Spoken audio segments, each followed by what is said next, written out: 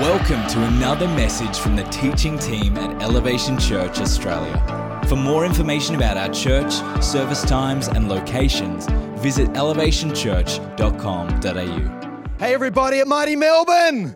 Love you guys. God's moving in that place. Keep inviting people. You can sense the momentum, the great people that are coming, that are there in Melbourne. It's just beautiful to see a flourishing, healthy church. Please invite someone to come and be part of what God is doing. How good is it? Bronson and Gabby are on vacation. It's just the best for me as the lead pastor to see our location pastors flourish. 6 weeks, man, they're going through Europe. I just hope they come back.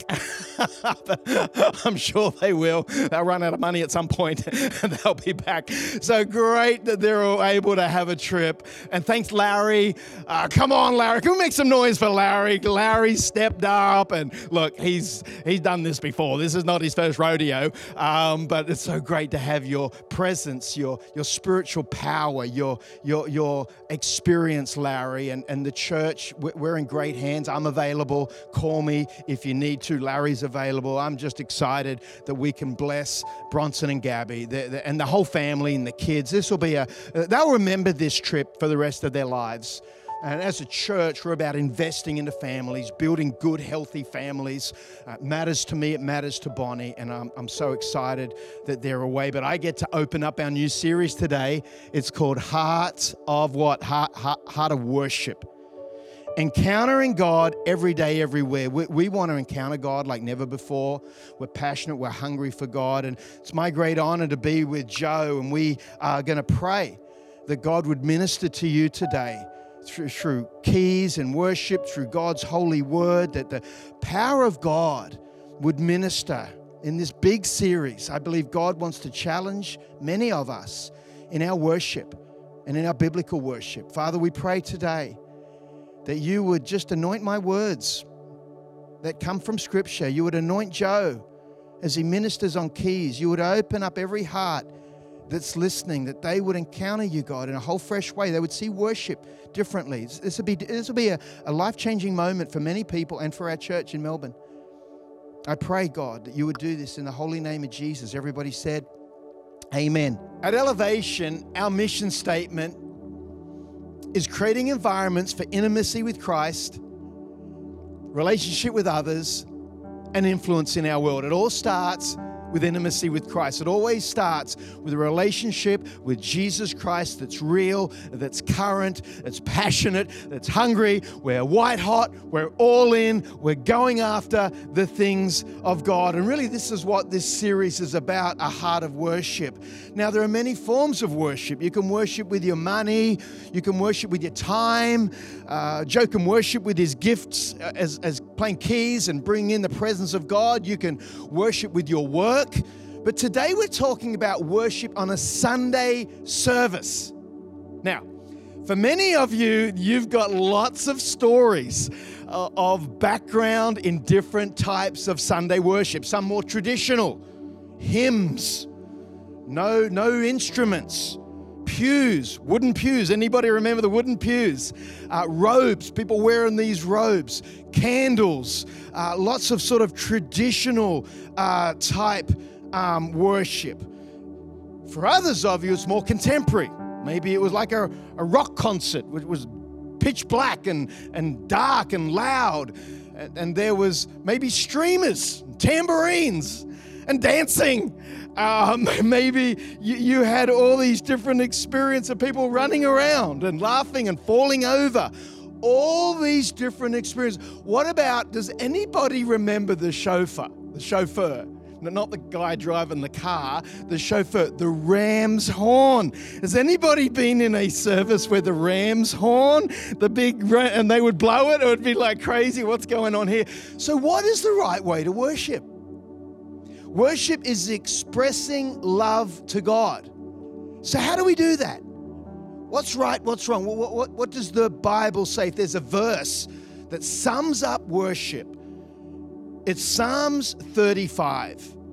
Then my soul will rejoice in the Lord and delight in his salvation. With every bone in my body, I will praise him. With every bone in my body. David promises that his entire being will praise, will worship his God. Let's look at this verse a little closer.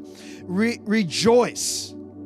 My soul will rejoice. What does that mean? Well, the Hebrew word for rejoice is gelel. Gelel. It means to spin around under the influence of violent emotion.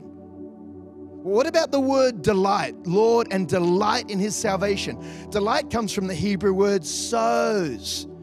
It means display joy, leaping, springing.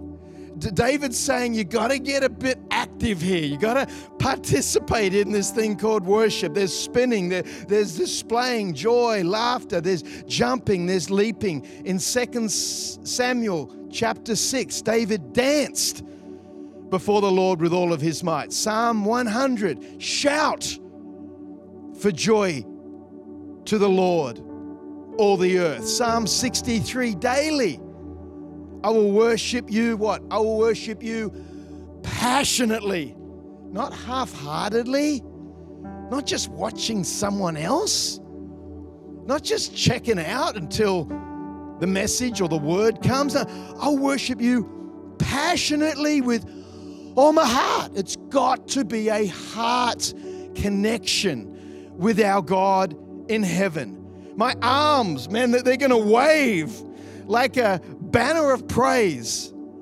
I overflow with praise when I come before you. For the anointing of your presence satisfies me like nothing else. There is nothing else like the presence of God that satisfies our heart. 1 minute in his presence, one touch of the Lord, one interaction, one encounter with God change. We want to encounter. We want to sense his love, his grace, his presence. That's the point of worship, that we actually match, marry, encounter our God, his anointing in his presence. God designed you and me to worship. That's what we were created to do. We don't raise our hands or bow our knee out of religious duty to make us look holy.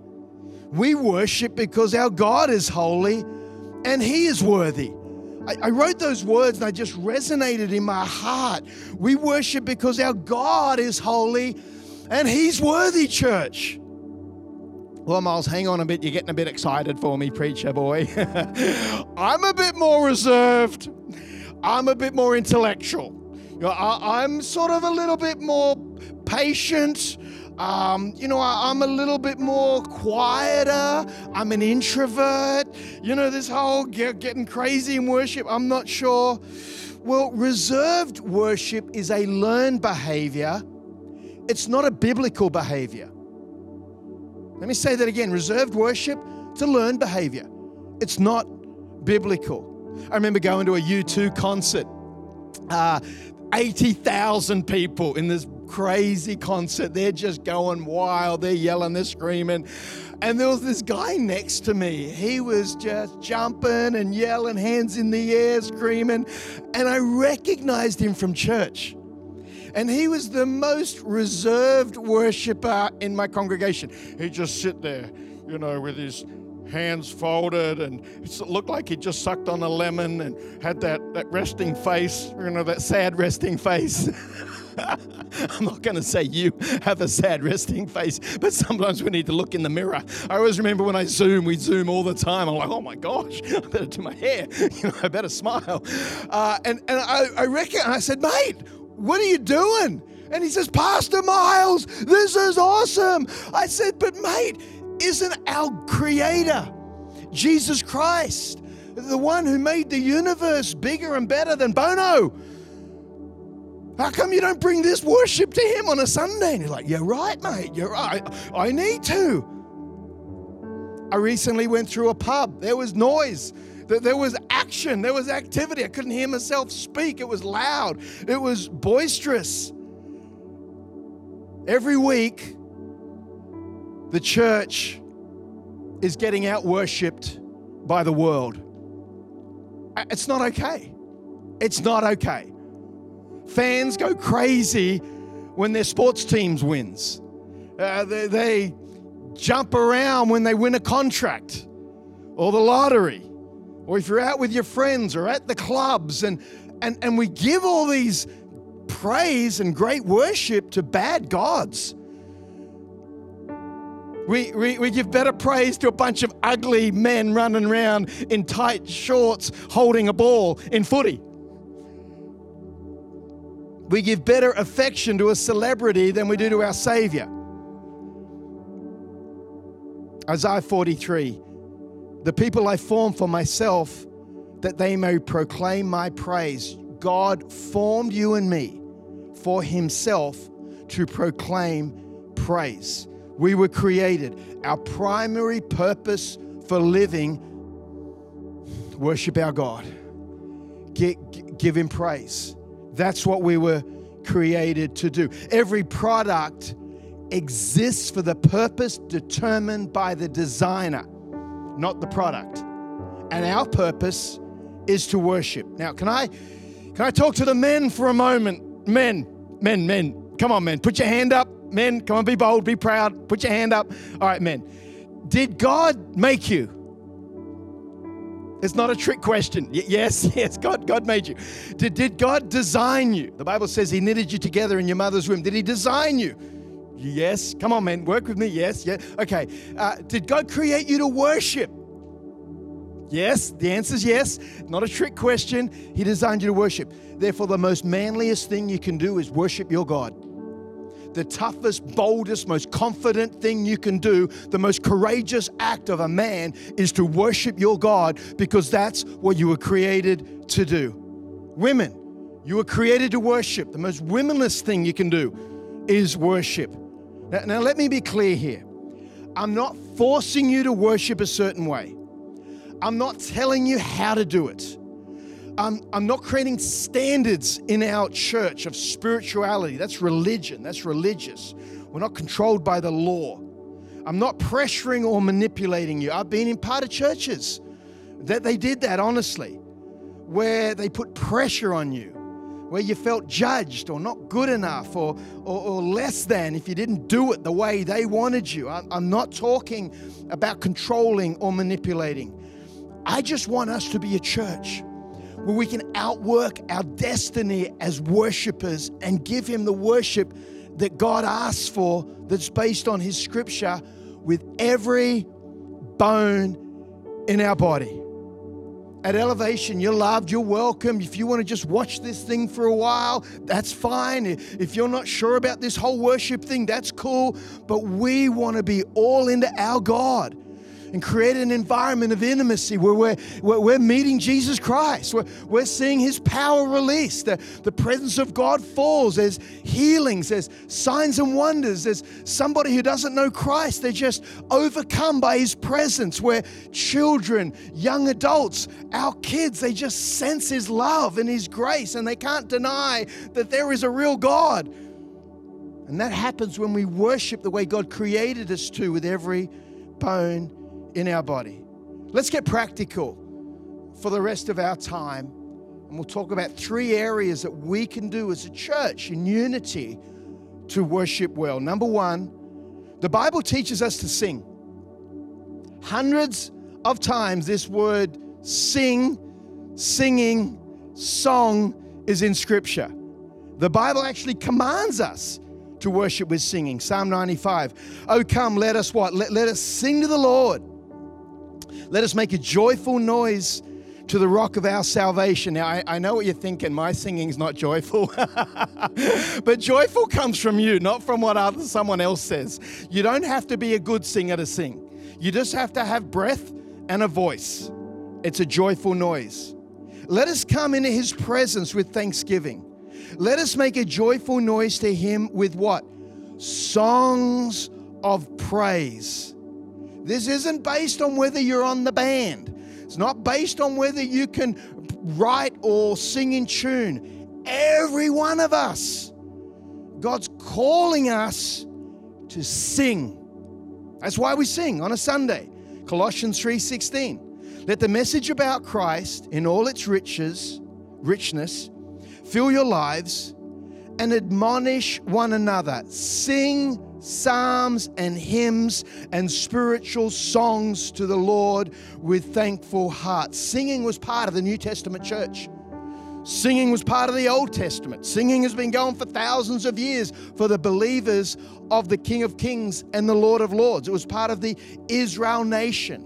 It's part of the early church of Acts. They admonished, the Bible says. They urged, they encouraged one another to sing. I pray you just don't listen. I pray you just don't watch. I pray you sing to an audience of one. That's him. We don't sing to the band. We don't sing to Joe and the song leaders. We sing to God. Zephaniah 3, the Lord your God is in your midst. He's here. He's present. A mighty one who will save. He will rejoice over you with gladness. He will quiet you by his love. He will exult over you with loud singing. God is singing over us. Imagine if God loved us, but we didn't know. Imagine if he didn't give us his word, the scriptures. Same way we need to sing over our God to tell him how much we love him. When I first got married to Bonnie, I kind of thought, Bonnie, I love you. We're all good. You know, I don't need to say that I love you, because I do. I'll just let you know if anything changes. I'll just let her know once, hey, I love you, Bonnie, and if anything changes, I'll let you know. That's not how to have a flourishing marriage. Bonnie needs to hear ongoing that I love her. I sing a song over her for years. Have I told you lately that I love you? A bad singing, I know it, man. My singing is the worst. But I would sing that song. I don't know who wrote that song. I would always, hey, Bon, have I told? I would text it to her. Just yesterday, I texted to her, I'll be quiet. But she loved it. Our God loves hearing that we love him. Singing our songs is a way to express our love to our God. If God sings loudly over us, shouldn't we sing loudly over him? Psalm 147, praise the Lord. For it is good to what? It's good to sing praises to our God.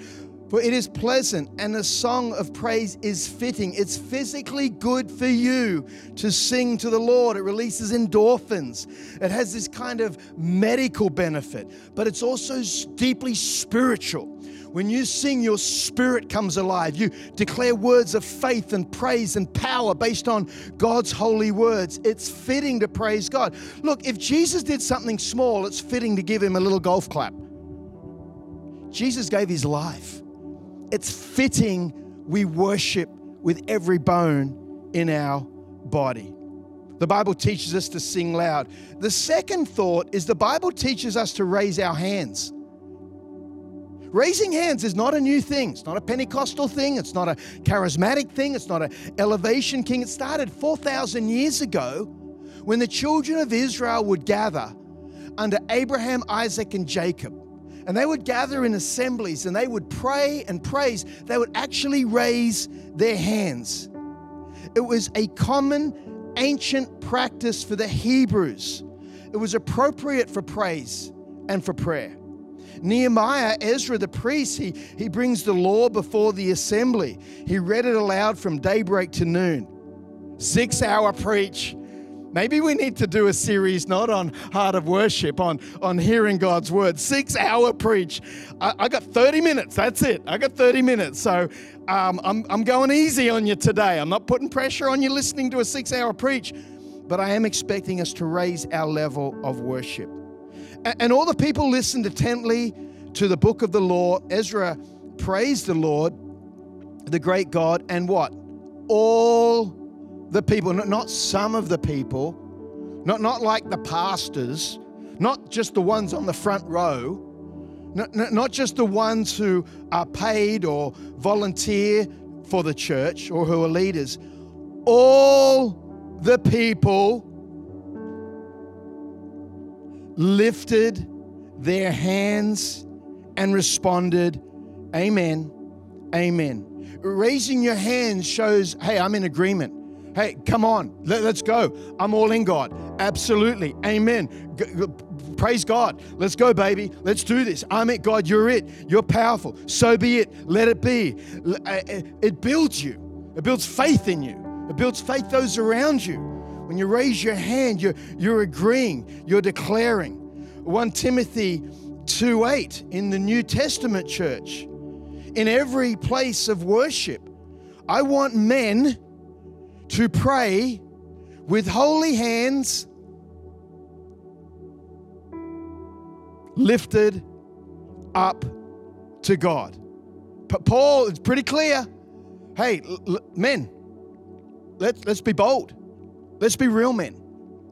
Let's be big enough to put off shame, to put off what people think, and to show your love for your God, and to boldly raise your hands. Psalms 134, lift your hands to the holy place and bless the Lord. Lifting your hand shows an anticipation of receiving from God, but it also shows a way of releasing your blessing to God. It's like when I used to come home, I had 5 little kids and they were just out of control, honestly. 5 little kids just meant that they would almost knock me over when I came home from work. I'm building all day, been up early, I'm flogged, I'm tired. I come home and there's just this onslaught, of just this running these 5, and they'd have their hands up. And it was Daddy, we love you, pick me up. And I'd pick them up, and they would give their love to me. And I would give my love to them. It's this beautiful imagery that when we raise our hands, we want to give our love to our God. We want to bless our God. We want to be thankful and grateful for all that He's done, that we're saved, that we're changed, that we're born again, that we're not the same, that we have a hope, we have a future. We're not a slave to sin, that we've been set free, we have a future. God is for us, He's not against us. When we raise our hands, something happens in our heart, that we see God for who He is, not just down in our current circumstances, but we can rise above by faith and say, God, I trust, I believe. Faith comes up. We believe, we expect, we give this love. Lamentations 3 verse 40, let us examine our ways and test them. Let us return to the Lord. Let us lift up our hearts and our hands to the God of heaven. Raising our hands is a sign of surrender. God, I'm yours. Have my life. Take it all. I've nothing. I've got nothing to offer, but I love you. All I got is my praise. I really don't bring a lot to the table. I just bring obedience and praise. I bring obedience and worship. I bring obedience to what your word is asking. I surrender. The Bible teaches us to sing. Let's sing loud. Everyone from the front to the back, let's just sing it out. If we all sing, no one hears us, so that's good, right? If no one's singing, then suddenly I get self-conscious and they're like listening to my voice. If we all sing, we're all good. Let's sing loud. Let's raise our hands. However you want to do it. You do the half raise, the wide range, just don't knock someone out. I don't care, just raise your hand. It's a hard issue. But the Bible is clear. It comes out of your actions. And finally, the Bible teaches your worship is a witness. Your worship is a witness. There are lost people, hurting, broken, coming into our church services every Sunday. They need the presence of God to touch them, to change them. And they're not after professional, perfect, slick services. They're after flawed, passionate people for Jesus Christ. 1 Corinthians 14 says, if some unbeliever outside walks in on a service where people are speaking out God's truth, and when you speak out God's truth, that happens not just in preaching, but in singing, because our songs are based on the Word of God. We're declaring God's Word when we sing. We're speaking it out over our families, over our lives, over our businesses, when you sing those songs, sing them over yourself. It's God's truth. The plain words will bring them up against the truth and probe their hearts. Before you know it, They're going to be on their faces before God, recognizing that God is among you. The most powerful witness we can give is passionate worship. People are watching you. Your children are watching you. Your spouse is watching you. They're desperately looking for something that's real and tangible. Is this God really real? Is this thing legit? The answer is yes, God is real. And our worship can reveal that to others. It's not about the smoke and the mirrors and being professional and dressed well. It's about engaging our heart with authentic, real, powerful, every bone in my body worship to inspire our children to worship. I want us to be a church where people walk in and say, man, I'm not sure about this place. I think it's a cult. I think they've lost the plot, but they believe in what they're doing. They're all in. Let's be passionate. Let's be a witness for others. Stop worrying about what people think. That's probably the biggest preventer of passionate worship, is worrying about what the person thinks. Stop worrying you're not good enough. None of us are good enough. We don't worship because we're perfect. We don't worship because we're qualified. We don't worship because we've got it together. We worship because there is a God in heaven who designed us to worship Him. Our worship is always focused on Jesus. He's at the center of everything we do. He's the one we keep our eyes on, we pray to, we look to. Empowered by the Holy Spirit, we give praise and honor to our Father. I'd love everybody to stand right now. Everybody, right across, just everyone stand. Would you do something with me? Would you all close your eyes? Would you all raise your hands? Everyone in the room, raise your hands. We focus on Jesus. We turn our heart to our Savior. We're so thankful that you died for us, that we're saved. We give you praise in this place. We raise our hands according to God's word. We honor you. We receive. We bless you. We build our faith in Jesus' name. Amen. You can take your hands down. You can open your eyes. Guess what? You didn't self-combust. You didn't blow up. You didn't disappear. Poof, you're gone. The roof's still there. The lightning bolt didn't come. No one's judging you. No one's thinking any less of you. We can all raise our hands. It's something we should just naturally do. It's like breathing. We're created to worship. Still praying today with eyes closed. Maybe some of you today didn't know you were born to worship our God.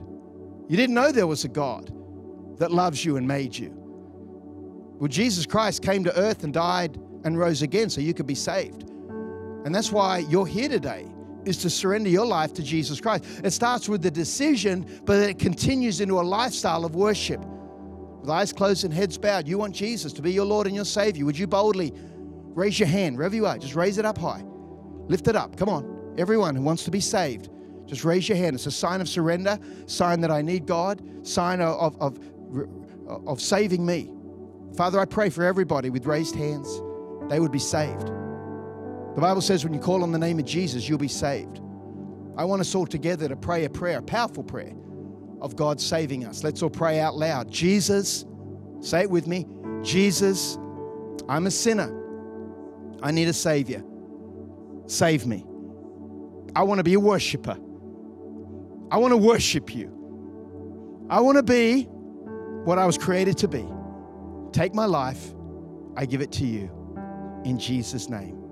Everyone said, come on, we celebrate those around us who made that decision. Now, we're going to respond to God's holy word. As the band comes and we stay standing, we're going to sing. I want to hear some singing today. I want to see a few hands waving. But more importantly, I want us to connect in our hearts maybe like never before. I'm believing for revival, church. I'm believing for God to pour out His Spirit. I'm believing for signs and wonders and miracles. As the band comes, I'm just believing for heaven to descend, the heavens to be open, for God to show up as we gather boldly as believers and we sing with passion and faith and we sing out loud. Who knows what God is about to do? Who knows how God will respond? I do know this: God responds to a hungry heart. If we would just worship Him with every bone in our body, gives Him permission to move in our lives, to change our hearts, to show up in our services, to open heavens, to set people free from addictions and set them free from depression and restore marriages and bring healing and wholeness. Church, let's worship with every bone in our body. Come on, band, let's sing. Let's worship our God today.